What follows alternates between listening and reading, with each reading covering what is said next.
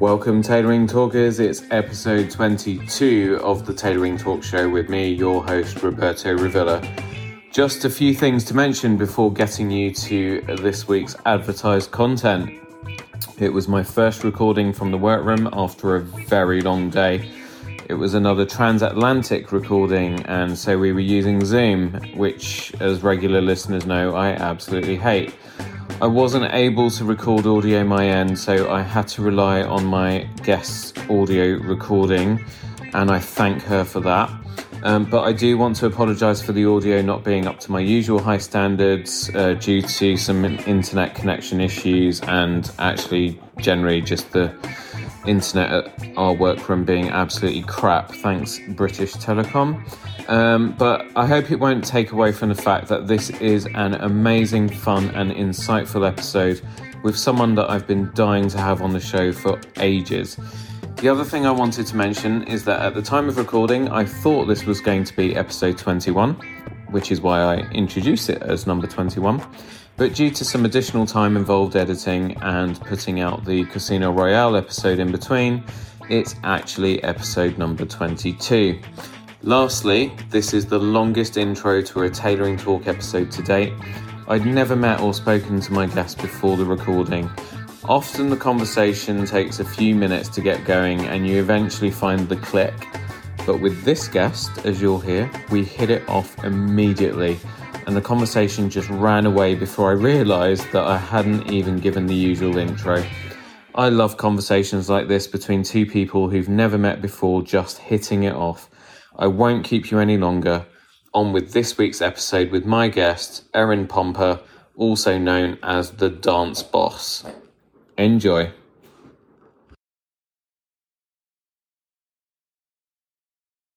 Firstly, congratulations, by the way.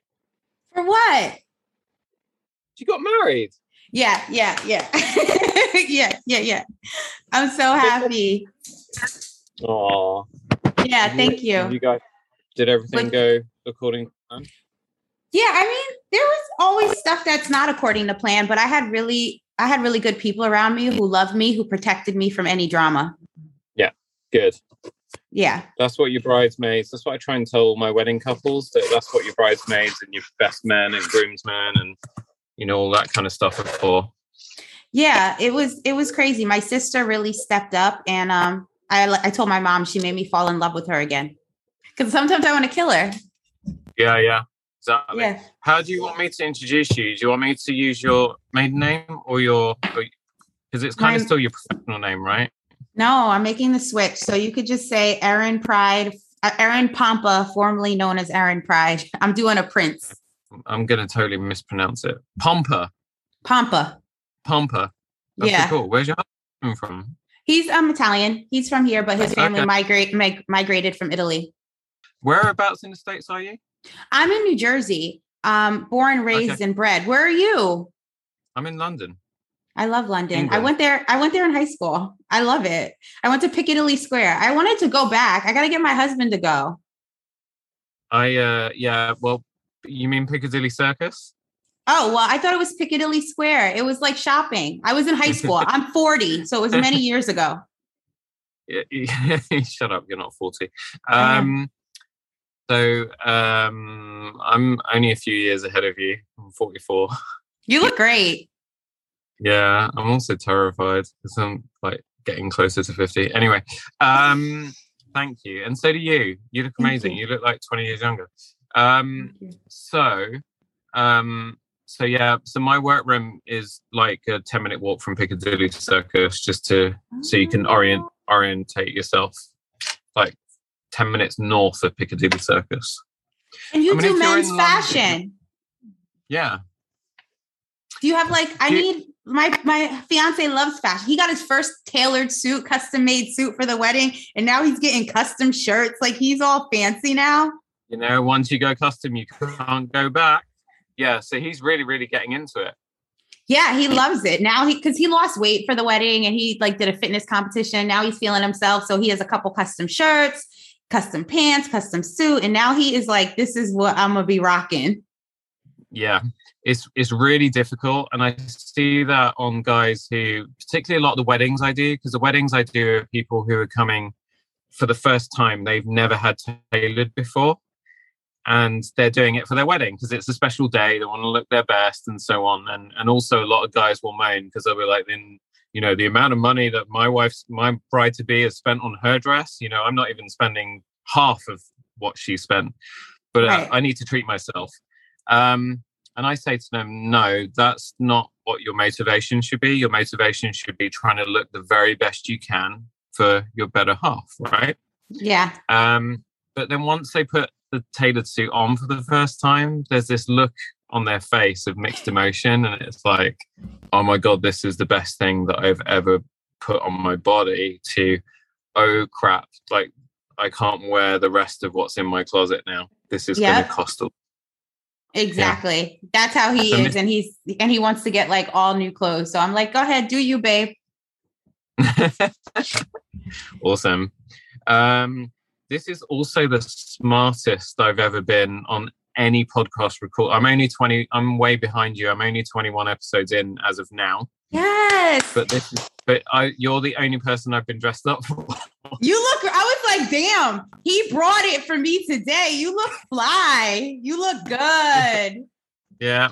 I specifically kind of, you know, it's all burgundy with black today. It looks so good. I love it. In honor of the dance boss. My intro is going to sound really crap now that we've been through all of that, but you know, it's all good. So I was raving about you when I had Jason on a little while ago. He's such a nice guy. Good human, right? He's just such a great human being. He's you know, the type of person that all other humans should just aspire to be like. The world would be such a better place if everyone just had a little bit of Jason Yap, really. Yeah. But I was very early into that recording, about 5 minutes in. I kind of introduced him, and then I started talking about you. And then I think that's why he connected us, because he was like, I think Erin and you would get along. Like, would you want her as a guest on your podcast? And I was like, yeah, I would. Totally. Like, hook us up. I don't know what hook us up means in America to over here. Over here, it means get us in touch with each other. Connect. Yeah. I mean, in the US, it's like hook. Oh, I'm gonna hook up. That's like different. But hook us up means like we're gonna connect. Oh my god. Okay, there's going to be a lot more of that going on. So I'm just going to get my intro up and then we can get into it. So basically, my podcast originally started off as being tailoring tech and talk with Roberto Rivera. And it was originally meant to be like a magazine style, 20 minutes of talking about clothing, 20 minutes of talking about technology, because all my clients know me for that I'm just a super geek.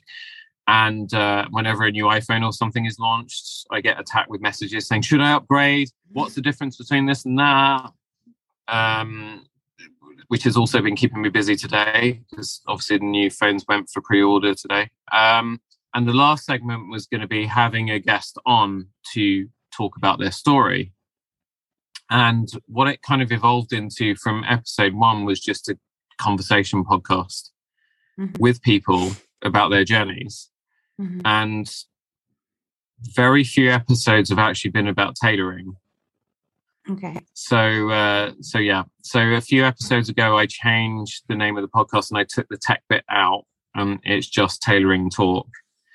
And it's meant to be a kind of double meaning, because some episodes are talking about tailoring and most episodes are just me tailoring a conversation. I love that. Well, we could talk about clothing tailoring, because my sister taught me you could buy cheap ass clothes from Target, just get them tailored to fit your body and you'll look expensive. She taught me. Yeah. She told me to tailor everything. Yeah. But girls can get away with that. Guys can't. I think girls, there was a girl working at a big accountancy firm, consulting firm years ago, and I used to get on really, really well with her. And one day we just went out for a coffee, and she really loved to people watch.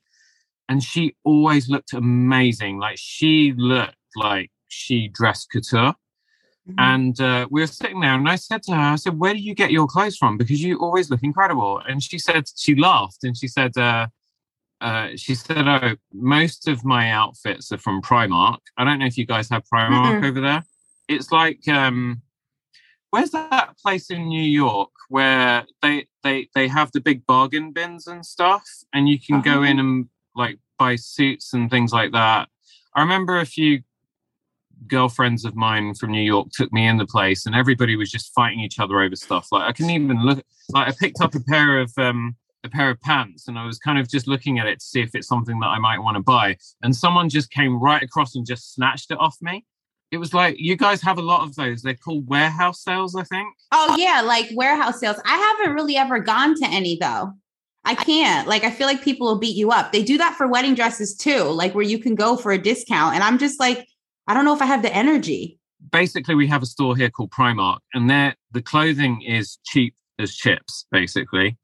I've never actually walked into one for obvious reasons, but it's super popular. But the clothing is dirt cheap, and it's all the reason why I'm against it. At the end of the day, there has to be something to fit, people at different income levels and so on. And I totally get that. But this is the kind of really cheap throwaway fashion that has become really popular with influencers nowadays.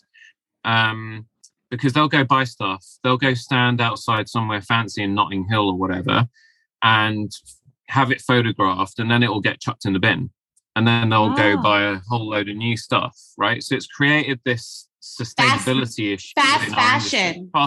That's what my nephew calls it, because he designs t-shirts, and he's like, you're going to Zara? That's fast fashion, Erin. I'm like, okay. Yeah, exactly. That's it.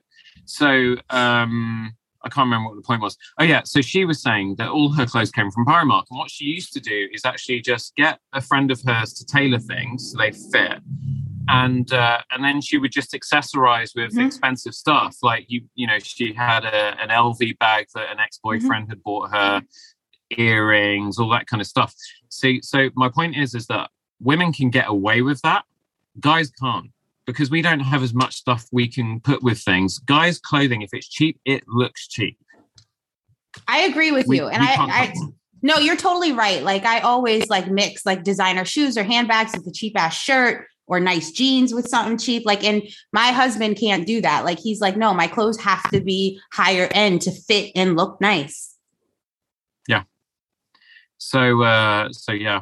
Anyway, we should get on to talking about you. So I'm going to introduce you now. Okay. Since we've already started the podcast, I'm gonna. We have started, and this is what it should be like. It's just a conversation between two friends.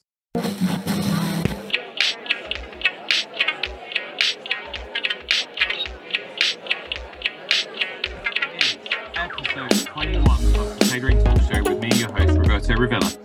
I'm a bespoke tailor, menswear designer, and owner of Roberto Rivilla London Suit and Shirt Makers. This is the show where you join me to spend time with creators and entrepreneurs. Some episodes, there's some tailoring talk, but in most, it's more about me delving into my guest's journey. They share the highs and lows along their path to success and some of the valuable lessons they've learned along the way. My guest today is someone I have been so excited to hang out with ever since I first mentioned her back in episode 14, which regular listeners will recall was with Jason Yap, my dance producer friend from Slovakia and host of the amazing Background Dancer podcast. She is the host of the Dance Boss podcast, so there's a theme here, a show for dancer entrepreneurs who are on a mission to share their dance expertise in the online space. She is also a former pro dancer.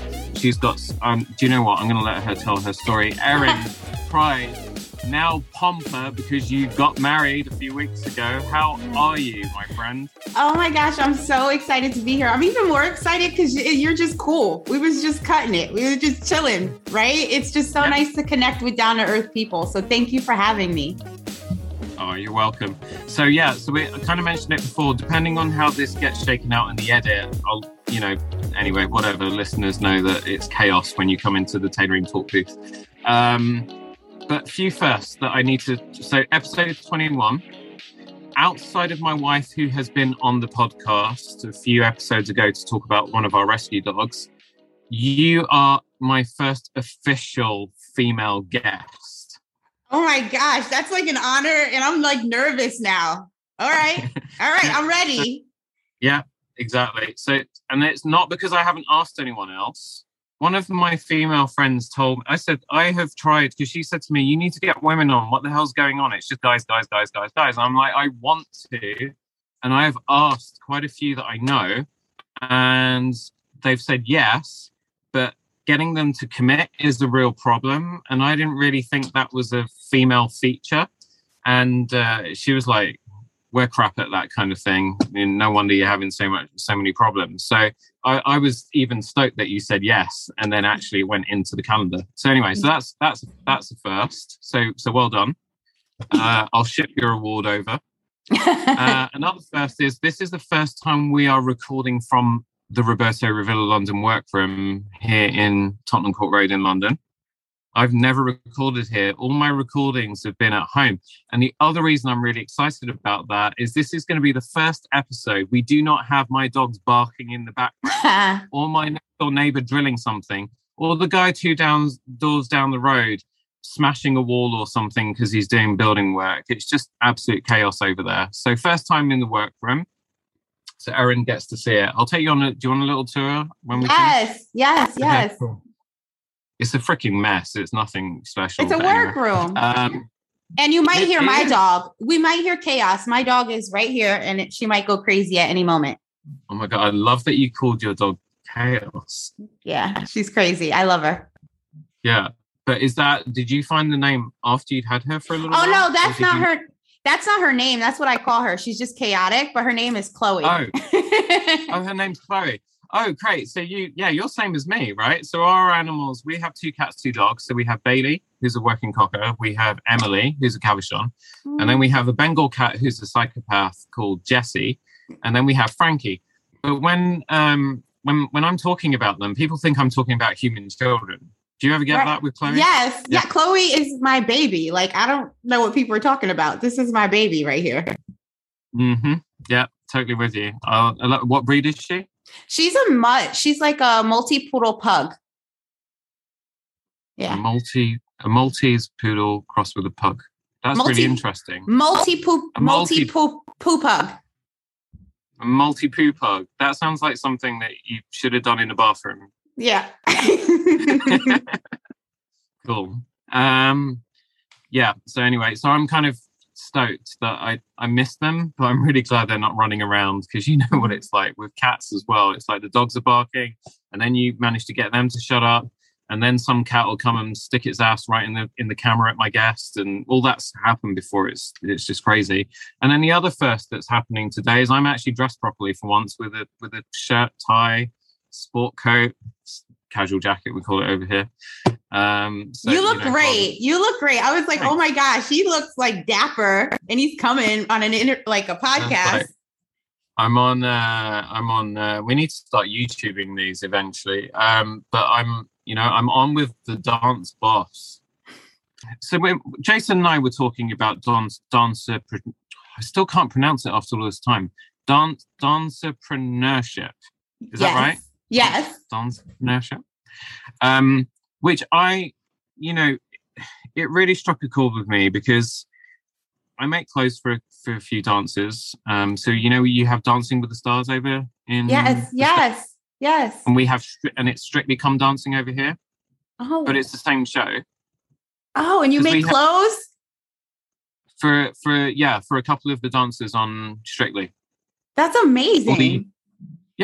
It's all private stuff. I don't get to do it for the actual show because the truth is the BBC are cheap skates and they just recycle the same costumes every year and they have their own in-house kind of costume team that does all of that stuff and so on. But I work privately for some of those people.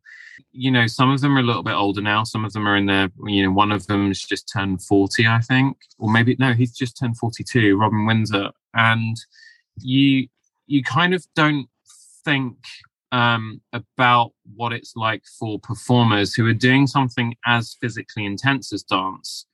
when they get into later years. You know, I think the dancers that have managed to sustain a career into older age are very few and far between. And then there's obviously a horde of performers in the industry who don't make it.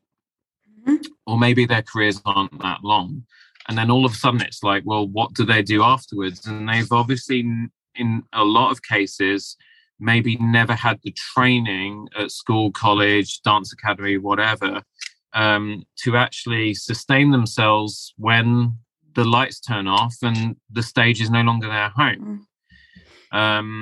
So it really did strike a chord with me. And the other thing with Jason's podcast, but yours particularly as well, I listen to it as someone who runs my own business and I am an entrepreneur. There is so much that I take from every episode. The Dance Boss podcast, you can download it everywhere you like to get your shows. I highly recommend you check it out, especially if you are someone who is interested in starting your own business or is already running your own business, because there is something every single episode that every entrepreneur can take. And I have to commend you for that, because although it's dance focused, there's something there for everybody. It's universal. And thank you. So I'm so lucky that I feel privileged I get you in front of me to say thank you, but there is so much you have taught me in a short space of time. Well, Robert, I want to thank you. First of all, like, who the hell am I? I was a person who was a dancer, then a dance educator, and I was burnt out with my career. And I never thought there would be a time where I didn't want to perform or pursue performing. Like, I didn't know that was going to happen. So starting the Dance Boss podcast was just me trying to fill the hole in my heart from not being able or not wanting to pursue performance anymore. So to hear that it has impacted you or other people like that really touches my heart, because sometimes I'm like, who the hell am I? But then we're all somebody and we all have an imprint to make on this world. So that just makes me so happy. Thank you. It's old friend of mine who's out in Atlanta, Georgia. And she did an Instagram story a little while ago that I actually saved. And she talks about the fact that you should never be afraid to speak out, because there are people out there that there'll at least be one person, even if not an entire audience, that needs you. So you should never be afraid to shine your light. You know, don't hide. Something like that. She said it much better than I've just said it. I just did a really shit job of that. But that really, really got me. And that stayed with me. So I'm trying to be better at making sure that I'm speaking out and also showing up for things like this podcast and so on. Because you just don't know who you're gonna help, right? And when it's scary, like what your friend said, when you feel like you have that charge in your life, then it's like, oh, okay, I'm about to share my experience, my strength, and my hope. And like, there's this layer of vulnerability that is really frightening. But then you start to see that by you being vulnerable and sharing your journey, you start to see that it's affecting other people and it gives you more courage. Like, I speak out about things that I never thought in a million years I would be so open about. And it's like, it's not only therapeutic for me to be able to own my truth in such a way, but it's therapeutic to see that my truth can help people work through their challenges. Yeah. I don't know if you've started it as a series, but you started to talk about some things that were obviously very, very personal to you. And I'm not sure you'd ever spoken out about them before. But there was one episode where you started to talk about your time at college. College for us is when you're between the ages of 16 to 18. I think college in America is when you're a bit older, right? That's when you do your degree. So what is after 18 called? University. Oh, so what is high school for you guys? What's high school? High school is high school, but you go to high school between the ages of 11 and 16. So for us, it's you go to primary school, infant school, and then when you're 7, you go to primary school, and then when you're 11, you go to secondary school or high school, and then when you're 16, you go to college, and then when you're 18, you go to university. And then when you're 21, 22, you've got your degree and then you're screwed for the rest of your life. So wait, real quick question. When you are in the 16-year-old age and you're going to college, is it live away an option or no? That's not until you hit university. No, university is where everybody goes batshit crazy over here and starts getting drunk and, being promiscuous. Yeah. Just like my story that you're about to share that I shared on my podcast, basically about myself. Exactly. Yeah. But see, what identified, the big identifying moment for me was that I kind of felt some of the same things you did, because you talked about identity. That was the key message there. And I really, really struggled with identity when I was growing up. I mean, I was trying to fit in to so many different groups. And in the end, I actually ended up fitting in nowhere. And when I look back on that time, I see just a lonely teenager who just didn't know where the hell he was going in life. And maybe it's something, I've been inspired to start at least thinking about talking out about it a bit more. Does that still affect you in terms, because you're very, very driven, right? Mm-hmm. How much of what you went through in those formative years is still steering things that you're doing today? Well, it all steers what I do today, but now it steers it from a healing place. Like, there's so many layers to my journey that I just have to get more comfortable sharing. But if I didn't go through those things, that identity, that destructive behavior, and I didn't go on a journey to heal it, I wouldn't be able to do the work that I do now. All of the work that I do now is kind of catapulted from that time of my life, only because I went on a healing journey or was gifted a healing journey. So, now it's like the imprint. So everything that I do is a reflection of that. And the way that I show up and why I'm so clear and want to share my message is because I want people to know, I'm a human being. There's humans out there, because on social media and in life, people walk around with a facade, making them seem like their childhood and everything was perfect. And that's bullshit. I just don't want to be one of those people. And I don't want to share that kind of message. That's the social media conversation is a whole other thing as well. I've started following you on Instagram and so on. And, I'm try as much as possible to be as raw as I can when I post, and try not to kind of fluff things up and so on. Because you're right, you do see so much bullshit on there, right? And most people that are scrolling through social media, I don't know if they're trying to feel better about themselves or what, but most social media makes you feel worse about yourself, I think. It does.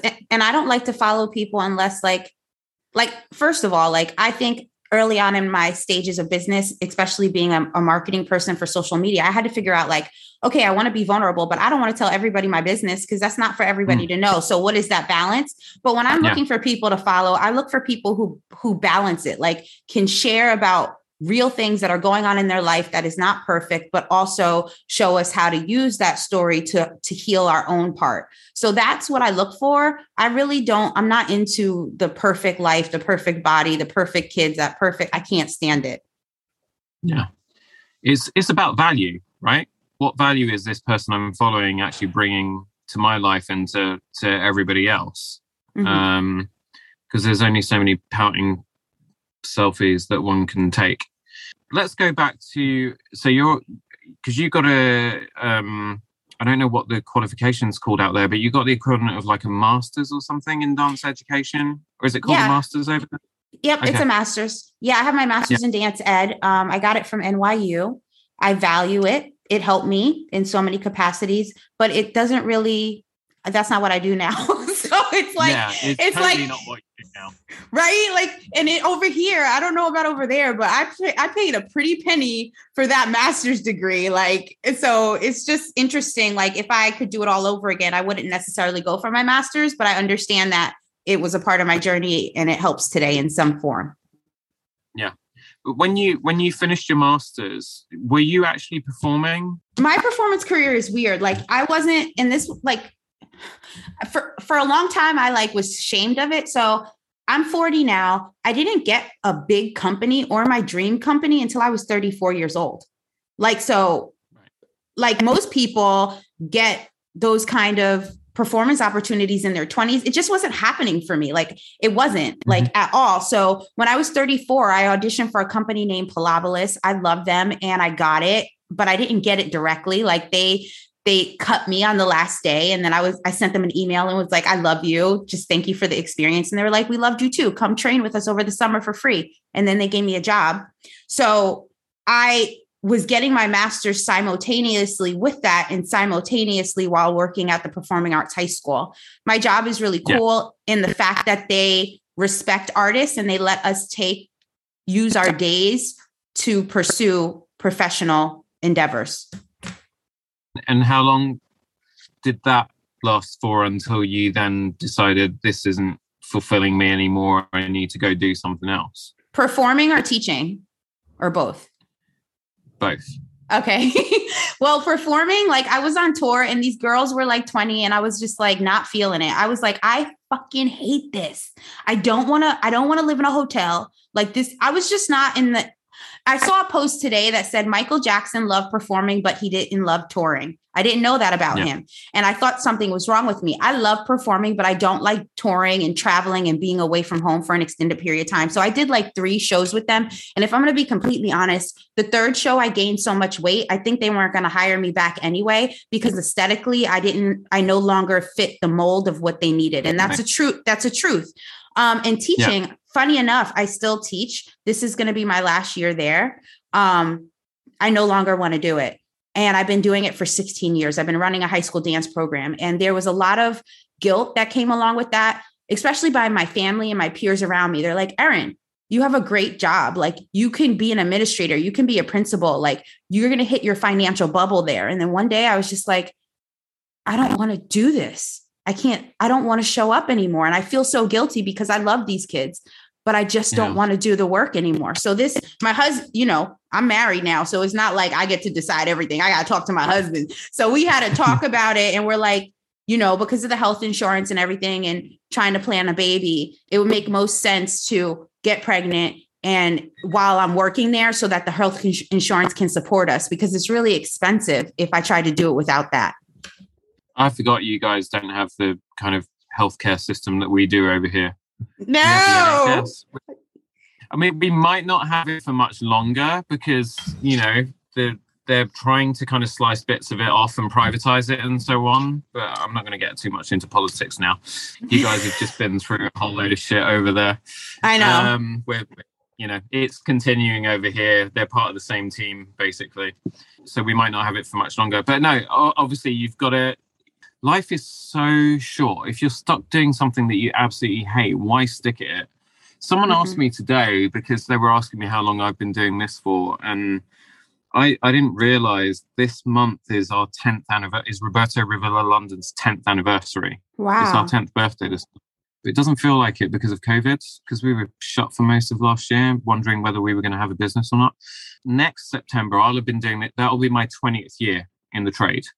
Wow. And you feel full still? I just hesitated. See, I'm at that stage where I do kind of wonder. I don't hate what I do. Let me try and explain this. I love it when my guest turns it around on me and puts me on the spot. It's great. But this is a real honest moment here, right? This isn't scripted or anything. I had no idea you were going to ask me that. I had no idea I'd start talking about our anniversary either, but there we go. In the moment, I love what I do. Mm-hmm. When I'm with either a client or a potential client, in that moment, the moment they walk into the workroom, I walk in their office or I walk into their home, so it's like the stage lights go on. Mm-hmm. And I'm able to perform, and also I want to find out about them and see how I can help them and then do the best possible job that I can for them. But as soon as that meeting appointment is over, my mood just drops. Like I feel so Jekyll and Hyde at the moment. It's very hard to explain. And I'll be honest, this is the first time that I've ever got these thoughts and feelings out loud to anybody. So thanks for asking that question. No, that's kind of what it's like for me at the moment. I can identify with it, right? I'm not in your situation, but that inner transition happening, even if it's only a little bit, like you feel it. And it's like, oh shit, I have to like eventually pay attention to this. And then what does that mean for me? So I completely understand what you're saying. Yeah. I think COVID has had an effect, but not just me, but a lot of people think what I'm doing right now, is it really what I want to be doing? Because you're suddenly spending a lot of time at home. In our situation, we had no income for long periods through the last 18 months. Mm-hmm. And you're spending a lot of time with this other person who, you know, there's only so much variety you can bring into every day when you're in lockdown for weeks and months on end, right? Exactly. So, you know, thank God for us, we got the pets, because otherwise we'd be completely screwed. And, you know, you start wondering, you know, what are you going to do if this is the end for this thing that you've built for so long? You've just put your entire life, heart and soul into, and this pandemic's just come along and potentially just put the whole lot in the trash. Mm-hmm. And, you know, you start worrying about a lot of shit, right? And even though now the last 6 months has been kind to us, and this month particularly has been super busy, I'm so grateful, there's still that doubt at the back of my mind, and I'm still wondering if I should be 100% focused on this, or whether I need to be 80% focused on this and 20% focused on a plan B. And then it's, what is that plan B? But then I'm so conflicted, because I'm the kind of person, I get the feeling that you might be like this as well, but correct me if I'm wrong. If we were up in a helicopter or an aeroplane, and then you were like, hey, Bobby, do you fancy just jumping out of this thing? I'd be like, yeah, that sounds a great idea. And then I'll just jump.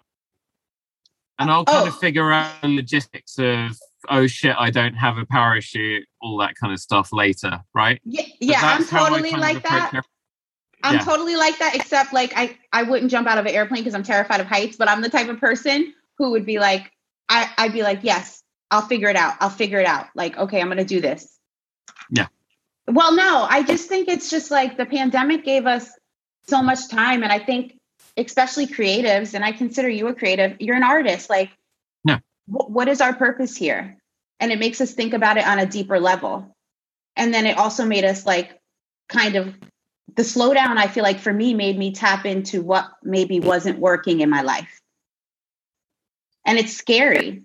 And that's what made me decide to like go ham on my business, because right now in this season of my life, and I can't guarantee that it'll be forever, this lights me up to wake up and do every day. You know, teaching doesn't anymore. And so I'm in the season where I'm like, how do I show up fully with integrity in a job that I don't want to do until the time comes when I don't have to do it? That is my lesson of the season right now, because I could show up and be half-assed, but I know deep down inside that's not morally right.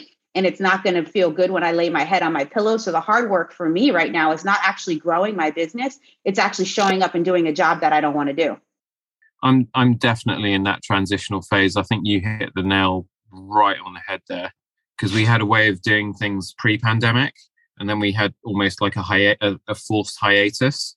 And now we've kind of come back, and the clients who've been the most aged during that time are actually probably fit more the client profile that we want. You talked about this kind of thing on a recent episode, and now I've got to go through the process of sort of cutting people off, is basically the brutal way to say it. And well, I'm in that process too. It's hard, but it's like, I don't know, like it was hard the first few times I had to do it, because like for the online business, I have program qualifiers. And when I started my online business, I used to take everyone. And now I take them through a series of qualification questions. And if they don't fit, I let them go. But I am more satisfied with that way of working now, because the overall experience of working with them is so much better. When I'm working with somebody who doesn't fit my client profile, it is like pulling teeth, and it's such an unbearable experience. And I don't want to go through that anymore. I just want people that fit my client profile. Absolutely. So I'm going through the process of identifying who my favorite clients are to work with and building up a profile of those people, problems that I solve for them, like they have in their daily lives that I help to make things easier for. What is it that they appreciate the most about us, and so on. So once I've got that client profile, I've then got all the criteria for my perfect client. So I've then got the checklist for so anyone who's coming in saying, hey, can you make clothes for me or whatever, then I can start. That's the then need to work out is basically how I then find out and drill down with them how you qualify them. So yeah, but like I say, I'm just starting to work that stuff out. So I'll check back with you in a couple of weeks' time. Yeah, I want to know how it goes. Yeah, thanks. The one thing I am doing though is like you can see these filing cabinets behind me. Yes. So that's full of client files. So another thing that I'm doing is when I'm getting someone else's file out, I've come across like someone's file and I'll just be like I'll grimace. I'll be like, huh? And then if I do that at that name, I know it's someone I shouldn't be working with. So I've just ordered a shredder for the workroom. And that's what I'm going to do. I'm just going to be brutal with it. I'm just going to be like, right, okay, bye. Off you go. You're Maria. Do you know Maria Kondo? She has a Netflix series about yeah. You're Maria Kondo. Kondo the shit out of my clients. Yes, you're like, does it make me feel full? Does it serve me? Because I think, look, most of our clients are great. They're really great people and they're super successful, but they're really nice with it. And they have a level of appreciation for the work we do for them. But then you do have a small percentage. And I think you have that in any industry that you're in where, their attitude is, I don't need to be nice to you. I'm paying you for what you're doing for me. Well, that's true. I totally accept that. But there's also something called a minimum level of respect. And if I'm not getting even a minimal level of respect, then you can go fuck yourself. I don't want to work for you because I'm going to hate doing it. It's like being a good human. Like some people are missing that microchip in their body. And it's like, I don't want to serve you. And for me, it's like, I don't want to serve people who don't want to do the work. What I have found is there's tons of people who want to invest because they want to say, I'm doing it, but they don't actually want to do the work to make it come to life. And I just don't have time for that. Like, I'm not that type of person. And I only want to hold space for people who are ready to implement and do the work. Yeah. Speaking of which, let's actually tell everybody what you're doing. Yes. So, yeah, like this conversation is just going. I love it. Yeah. It's great, right? So, Dance Boss University. No. Right. So that was my first business a long time ago. Don't worry. So yeah, I could speak to this. When I first came into the online space, I was coaching dance educators on how to run better classrooms because I have my master's in dance education, because I work in a K through 12 setting. I understand pedagogy, lesson planning, curriculum. So that was Dance Boss University. When the pandemic hit, like you, I sat on the phone with my coach and I was like, I fucking hate talking about dance education. I'm over dance education. She's like, what do you want to do? I was like, I want to help dancers create online businesses. She's like, then do it. And that is how I got into the work that I do now. And it's called, what I do is Dancepreneur Academy. It's a 6-month group coaching program. Is there a weird sound? No. Okay, maybe it's just me. Okay. So as long as it's not recording, I have Dancepreneur Academy, which is a 6-month group coaching program, which teaches dance specialists. Now, this is the gray area. Dancers often want to say like, oh, I teach dance, I teach ballet, I teach modern, I teach jazz. And in the online space, that doesn't translate. You need to really hone in on one thing and become a specialist. So maybe that means you're a specialist with helping dancers improve their technique through strength training, whatever that means for you. So I help dance specialists bring in consistent 5K months through a group virtual training program. And that's what I do. And I love it. Which then leads on to then breaking down your client base and working out who you want to work with. So when you start, you get a whole load of people signing up to courses, but then they sign up, but then they're not putting that in that's needed. They think that you're just a magic bullet that's going to solve all their problems and suddenly bring them a 60K a year income. Right? Yeah, no, right. They do. So that's why I have program qualifiers. Number one, do you have an area of dance specialties that you either learn through education or personal experience? Period. If you don't have that, then I can't work with you. Number two, like, do you understand your financial goal trajectory? Like, do you understand? And if you don't understand, are you willing to get to a place to understand? Because too many people are like, I just want to create this. No, like, we need to figure out how much you want to make. And then the other thing is, do you have 3 to 5 hours a week to do the work? Like, if you don't, then it's not for you. My guarantee is insane. I'm like, in 6 months, you're going to make all your money back that you invest. And if you don't, I'll coach you for free. But you got to do every single assignment that I give you the way I give it to you and implement the corrections. Yeah. Not quite the same. But you want the tailoring version? Yeah. Okay. I want you to dress me. Okay, fine. And but I'm going to lose weight first because I need to lose a few pounds. Right? If I had a cent for every time someone has said that to me over my whole career, I would be building SpaceX rockets and trying to launch some fucker up into the atmosphere. So my question back is, okay, great. So you want to lose some weight and you want me to make you clothes, but you don't want me to make you clothes until you've lost the weight. So what's your plan for losing the weight? Well, I'm going to go on a diet. Okay. And what does that look like? Well, I'm going to just kind of find out what diets are kind of working for people at the moment. No, it's not what's working for other people. What are you going to do that's going to work for you? Right? What's the time frame? Have you put what's your goal weight? What do you want to get down to? How much weight do you think you're going to be able to lose every month or every week or whatever? What kind of foods are you going to cut out? What are you eating now that is contributing to your problem? It's all centered around weight. It's never anything else with guys, by the way. Really? And yeah. And most of the time, they don't know the answers to these questions because they've never even thought about it. You want to get from A to B. Dude, you need a map. You need an itinerary. We need to work this shit out. And so I do coach some clients, actually, which I don't charge them for. I probably should.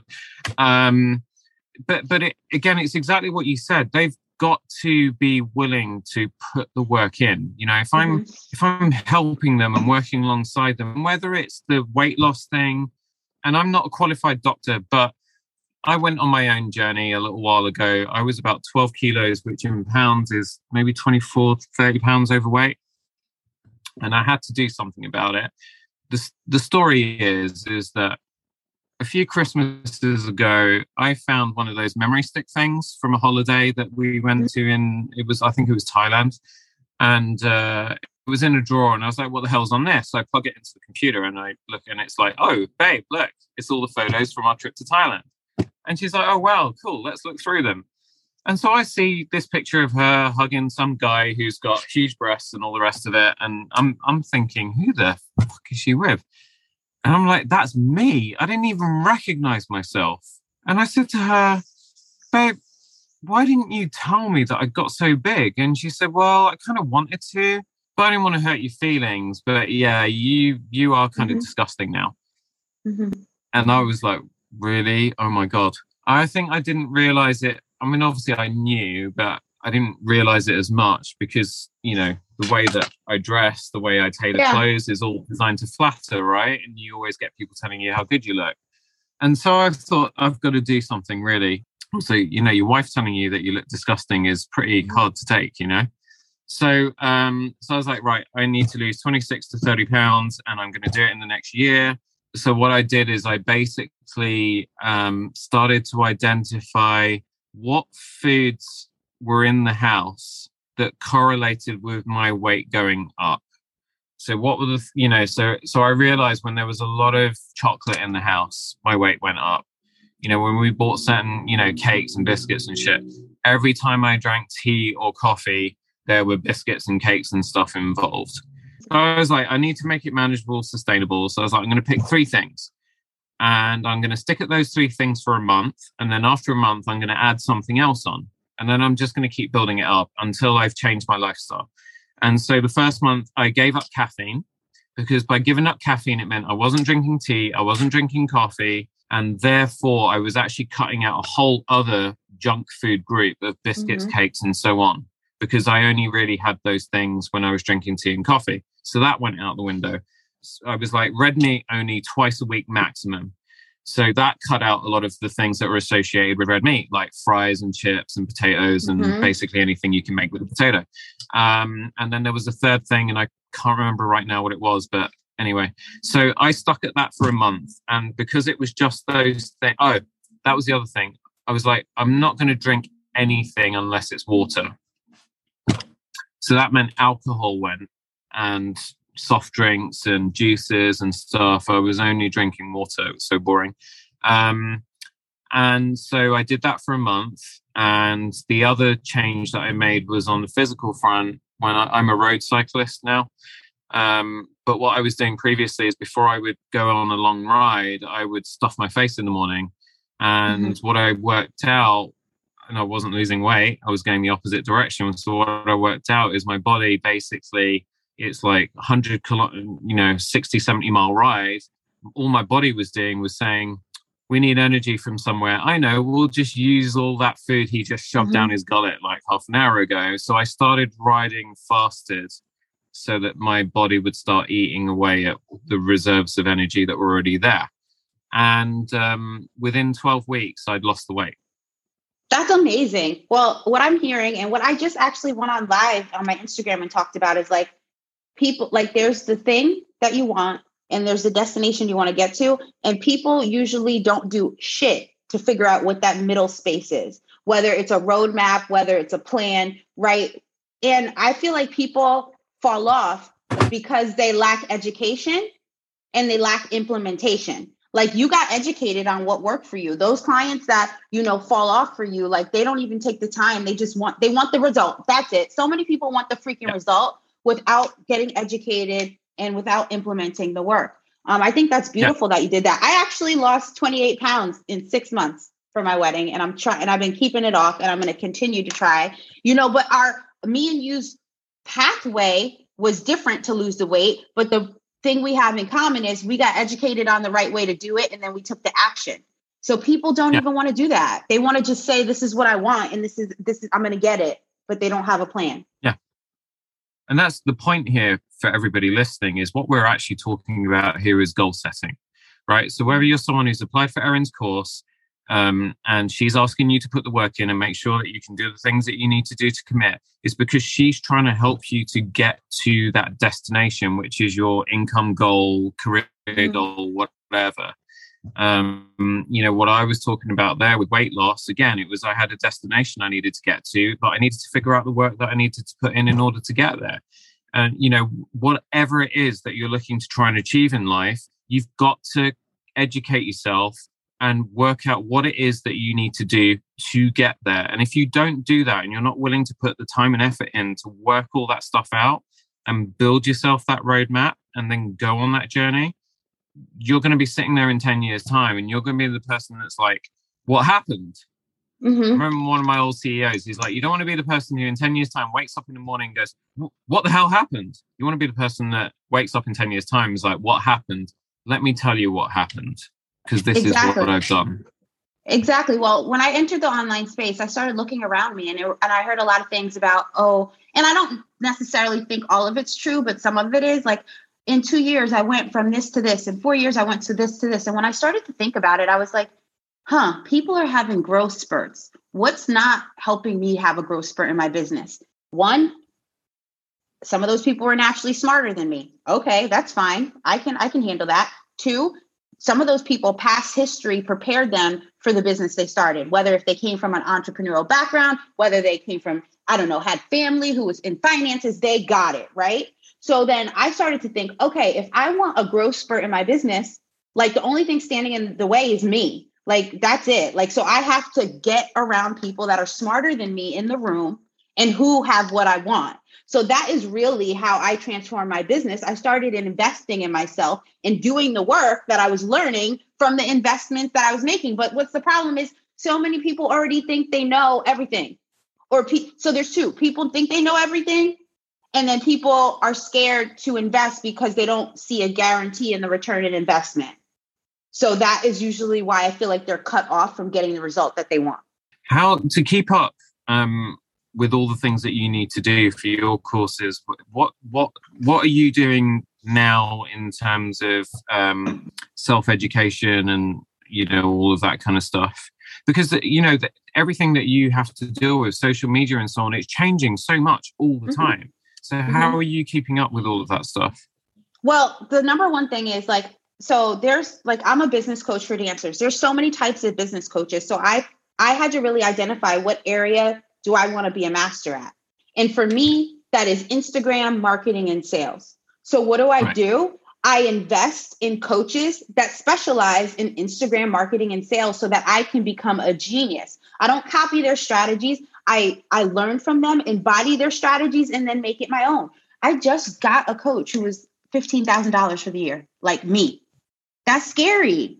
But the amount of knowledge and the amount of just education I'm getting of being in a room with people who invest at that caliber is pushing me to be a better business owner. So those are the kinds of things that I do. I read so much. My library is ridiculously extensive, but even it's so easy to get yourself caught in current reality all the time. How do you create space for yourself, not just to be able to take care of other things in your personal life, but to be able to step back from your business and kind of reset and take care of yourself? Because it's really, really easy to forget to do that. No, that's me too. Well, number one, I don't have kids. I can't speak from a woman who has kids, right? I don't understand that. I'm sure when I have kids, my answer will change. But I start the weight loss journey. I started working out. So if that means that I go for a walk or go to the gym, I do that. That's a good way for me to step away. I like to go window shopping or go shopping, whichever happens on that given day. I like to spend time with my family, but it's something that I have to force myself to do because I'm a natural workaholic. I'm a natural person who loves to achieve and do. So it's I have to force myself to undo those things. So it's when I'm done with this podcast, I'm going to go spend time with my family. My husband and I are going to have a date night on Saturday. I'm going to go to the gym tomorrow. Those kind of things have to be built into my life, or I will totally just give all my time to my business. I've started to time block in my calendar now. Everything. A while ago, I made a list of things that have to be achieved every single day. So I have to obviously get to the workroom. There's a lot of shit that needs doing over here every single day. I have to see clients and work with them. And I have to get home and I have to walk my dogs without fail over lunchtime. And then I have to call people back. And then I have to create patterns and create clothing at some point. And I need to spend time with my wife, and I need to exercise every single day. So what I do is I've kind of assigned time blocks to all those things on the list. And then like a jigsaw puzzle, I make sure that they all fit into every single day. And so all I'm doing is I'm just going from one appointment to the next. It just might be that I'm going from client to some other supplier meeting, to my dogs, to callbacks, to get on my cycle and get out for an hour, to next thing is to go do the grocery shopping and cook. But everything is scheduled. That's the only way I've managed to actually commit as much as I am able to nowadays. If I just kind of had that affirmation in the morning, I'm going to do this and that today, but it wasn't actually scheduled, none of it would get done. Yeah, I agree with you. I have my set things, and something else that really helps me is bookending my day. I have a morning spiritual practice where I read and I meditate and I pray, and I bookend it with a night spiritual practice. So those things are not compromisable for me. And like you said, I have my things that are like jigsaw puzzles that move throughout my day. But this is like the biggest thing that helped me. I learned how to say no. I was a people pleaser. I would say yes to everything because I wanted people not to be mad at me. And I used to say yes because I was like, oh, I have to be the best. I have to do everything. I have to say yes. Now, it's hard for me to say yes unless it is something that I really am looking forward to doing. Like that has helped me so much get in touch with myself. Yeah. I've started being able to do that with emails. Tell me, emails. What do you mean? So basically now I'm just totally brutal with them. I do not even look at an email for more than 2 seconds. When it hits my inbox, I have this, literally I will look at it and I'll be like, fuck that shit. And I just delete it. And it doesn't matter if it's marketing or if it's from someone who is demanding I respond to something. Because I'm just like, if it doesn't need a response. I had an ex-girlfriend who, from New York, actually. And I remember I shadowed her at work one day. We were in the same industry. And I noticed the way that she used email. See, when email first came out, way back when we were kids, it was just a messaging system. And it kind of grew over the years into this thing where people have to say, "Dear Erin, I hope you're well. I hope your family are doing great. I hope your dog is having a great time with whatever it is your dog does every single day. We had a great time over the summer." And it's like fucking War and Peace. It's like, no, just get to the damn point, would you already? And what she used to do is like clients would email her, blah, blah, blah, blah, blah, blah, blah, blah, blah. And she would just email back. Like literally she would never use more than, I think, half a dozen words is the longest email I ever saw her write to anybody. And that's one thing, the only thing from that relationship I've taken with me to this day is that my answers generally are getting shorter and shorter. If they're lucky to even get an answer from me now, I just look at something and I'm just like, there's something in my head now that processes it. And it's like, is it something I need to deal with, which means it needs more time later? Mm-hmm. Is it bullshit? In which case, press the delete button. Is it something that just needs a 1 or 2 word answer without the fluff? My friend and I always say, like, and she knows this about me, like, I cannot stand when people talk in paragraphs, like if they're trying to explain something or send an email in paragraphs, like give me bullet points.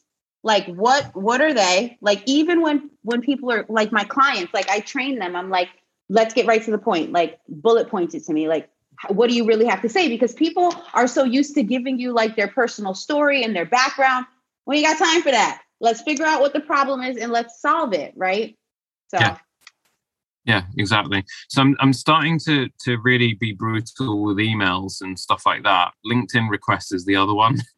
I don't even look at it. I see it coming in. I'm just like, okay, I'm not going to look at that. I love hitting that X button, especially when someone starts something off and it's so obvious that they've done no homework on me whatsoever.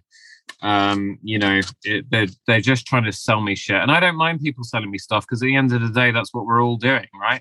But yeah, when they've just put no time or effort into it, I'm just like, look, seriously, dude.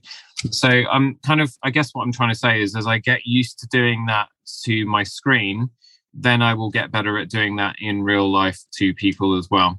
The problem with us folk over here, I find when I worked in America, I found you guys to be a lot more, it was easier to be more direct with Americans, but then I don't know if I got away with it because I was British.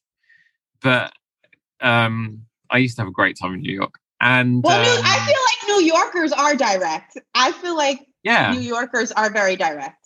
Well, it's like I remember I went into like a real estate firm and this guy, like I'd cold called him. I was out there. We were trying to launch a tailoring business out there for a previous company I worked for. And so I got an appointment with someone and I went into his office and he was showing me, like, first, because it was the hospitable thing to do because we were visiting from London, right? So he takes me around his office, shows me the place, and then he shows me 6th Avenue from the window and he's pointing out all the deals that he'd done. Like, I was responsible for that building. I was responsible for that and so on. And then he was like, right, now let's get down to business. If we're going to do this, let's do it properly. So let's start with 4 suits. I want let's do 12 shirts. let's do a couple of sport coats, let's do a couple pairs of pants to go with each one. And I'm just frantically kind of writing this list down, and I'm like, fuck me, I've just done a week's worth of business in like an appointment. Yeah. Over here, it's not like that. Oh, it's not? It's not. You know, honestly, Erin, the conversations you have to get into to eventually get to the point of why you're actually there, because British people are so polite. I have this inner conflict because I was born here in London, but I have Asian, Mediterranean ancestry. And so all of these things just, you know, as much as I think I'm a nice person, I do talk a lot.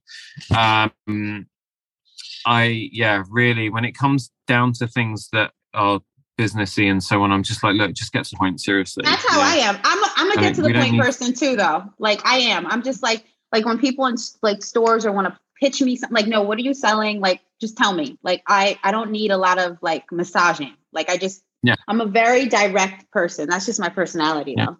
I don't sell in that way. When I'm taking people through options, I try to educate them and I try to tell them what I'm thinking and the reasons why and steer them around. And if I genuinely think something's not for them, although when they do pick things out and they're like, do you think this will look good to me? I'm just like, no, we're not. Yeah. Do you remember that film Hitch with Will Smith? Oh my gosh, yes. Yes. You remember that bit where Drew Carey's trying to do the kind of dance and Will Smith just slaps him across the face very pointedly and is like, don't ever do that again. Yeah, that's me. I'm like, don't ever point to that color again. Like, it's, I'm here to make you look good, not dress like a fucking idiot. Well, that's the same thing with my clients. Like in my life, I'm direct when people conversate with me, but with my clients, like I do support them and educate them, but also like when they try to do something, I'm just blunt. I'm like, why? Like, what are you doing? Like, tell me why. Like, why does that make sense for you right now? You know? Yeah. So what's the future? Where are you at right now? Are you at a place where you're kind of happy where it's going at the moment? Or, you know, have you got grander plans?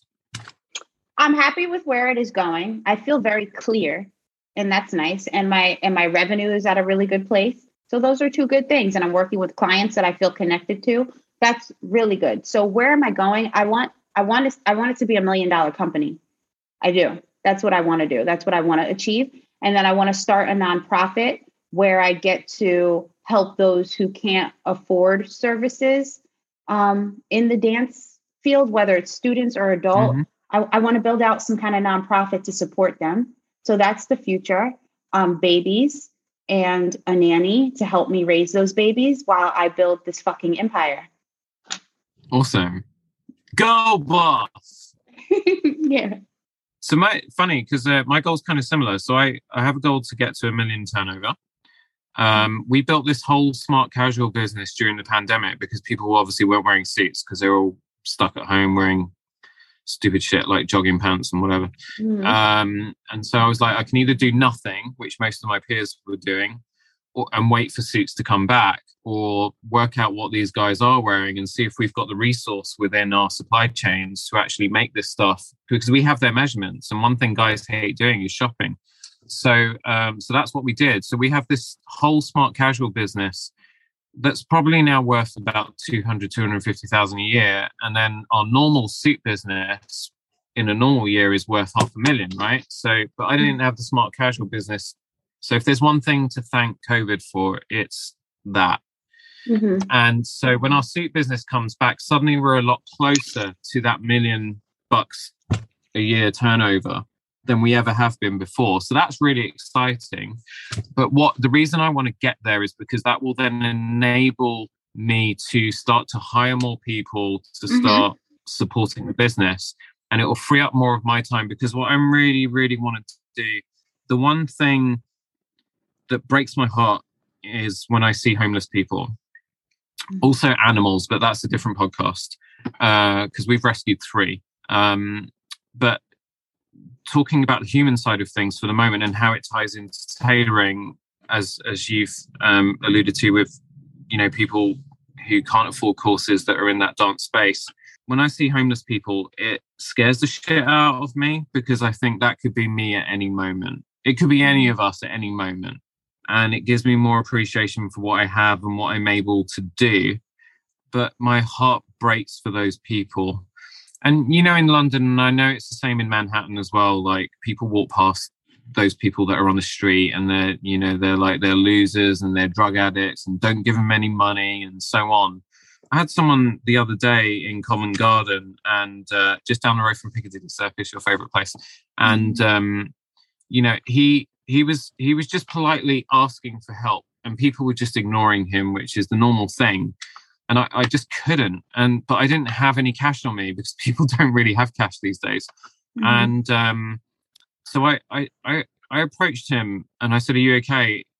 I said, "You know, what can I do to help?" And I said, "Can I get you some food?" And he said, "No, I've already got some food because someone else bought me some food earlier. But I'm just trying to raise enough money." Wait, I'm going to turn off my camera. Let's turn off our cameras because sometimes the internet is better if we turn off our camera. Okay. How do I do that? Stop video. Okay, can you still hear me? Yes. Yeah, okay, cool. So where did I get to? You said that he said, "No, I have food. Somebody gave me food."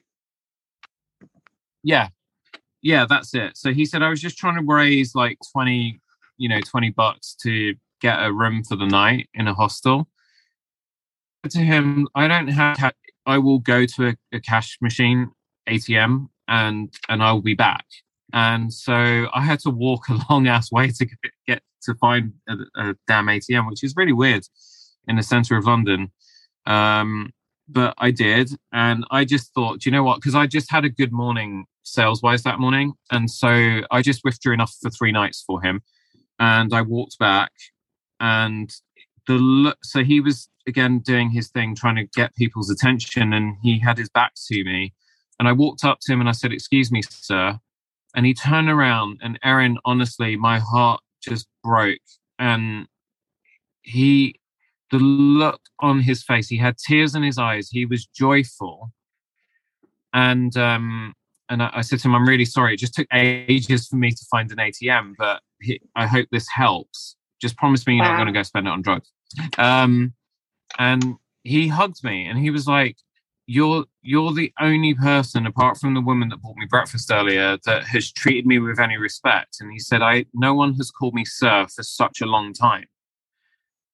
And I didn't do it so that, I didn't really tell anybody about it, honestly. I obviously told my wife about it, but you're the first person I've told about it. And I didn't do it for recognition or anything. I just quietly went on my way afterwards after wishing him well. But it just got me thinking about what I could do to help these people. And we get a lot of clients who throw clothing away or give it to Goodwill or whatever. And, you know, I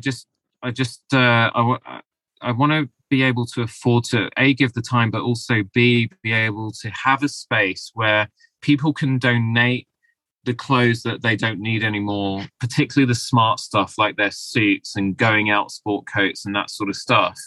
And then we can just have a system here in London. I know that they do it in places like New York and so on, and maybe other parts of this country, but there's no one doing it on a bigger scale, where people who are less fortunate can come in and not just take these clothes for free, but can actually have someone like me tailor them to them.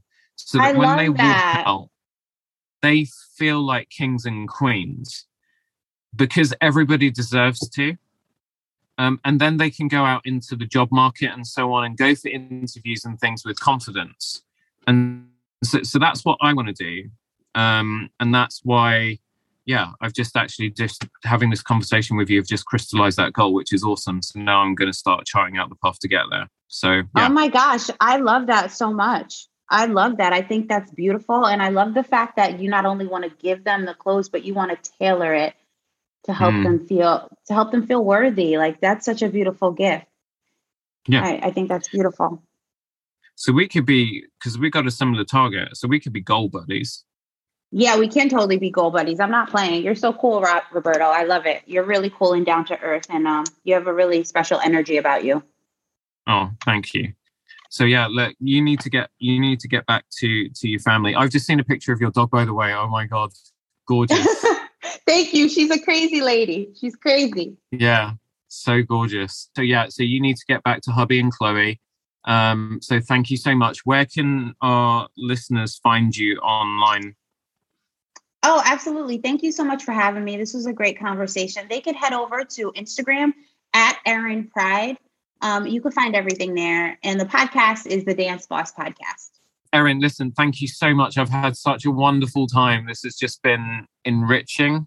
And I feel like I've made a new friend. I'm really excited to have a goal buddy as well, because again, we're just so similar in kind of our approaches to things, and seems like we're trying to head in the same sort of direction. So it can be quite lonely when you're an entrepreneur, and although you do have the support of close friends and family and so on, there's still a little bit of distance from everybody else, where you kind of feel like you're just steering your own ship. So it's kind of nice to have people that you can kind of bounce things off and keep you accountable from time to time as well. Absolutely. And I look forward to that too. I agree with you. It's good to build like a network and a community of your kind of people in the online space, because it does get lonely, because everybody, like our friends and our family, don't all understand. And that's okay. We just have to find our tribe of people who do.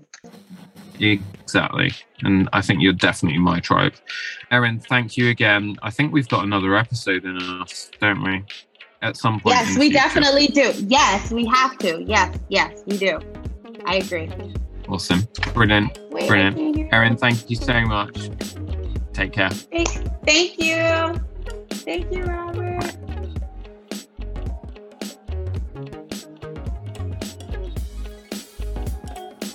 Wasn't Erin an absolutely fantastic guest to have on the show? We covered everything from tailoring to entrepreneurship. You got some business tips.